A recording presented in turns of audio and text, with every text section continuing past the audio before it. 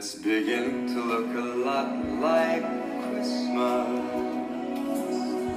Everywhere you go, take a look at the 5 and 10. It's glistening once again, with candy canes and silver lanes that glow. Hello guys, welcome to episode 41. Well, this is my profile podcast, and as you noticed, today we're gonna talk a little bit about Christmas. I decided to start this episode with a song, especially because today I'm gonna explain to you what is the meaning of carol.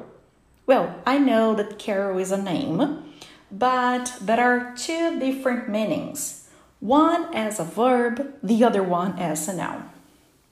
First of all, to carol as a verb is when you sing or say something in a happy way. So I can carol any song, right? As long as I sing it or say it, for example, happily.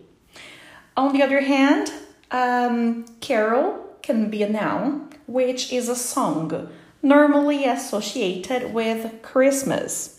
This song that I played in the beginning, it's called It's Beginning to Look a Lot Like Christmas.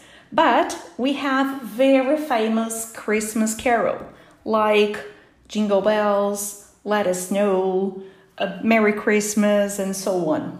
So, my idea today is just to show you the meaning of carol as a verb and carol as a noun.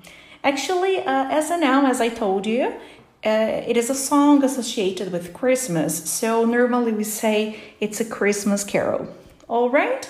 Hope you like it, and hope you start singing some Christmas caroling at the end of this year. Thank you, and goodbye. See ya.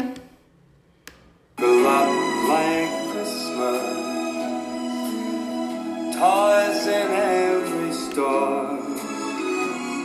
But the prettiest sight to see is the holly that will be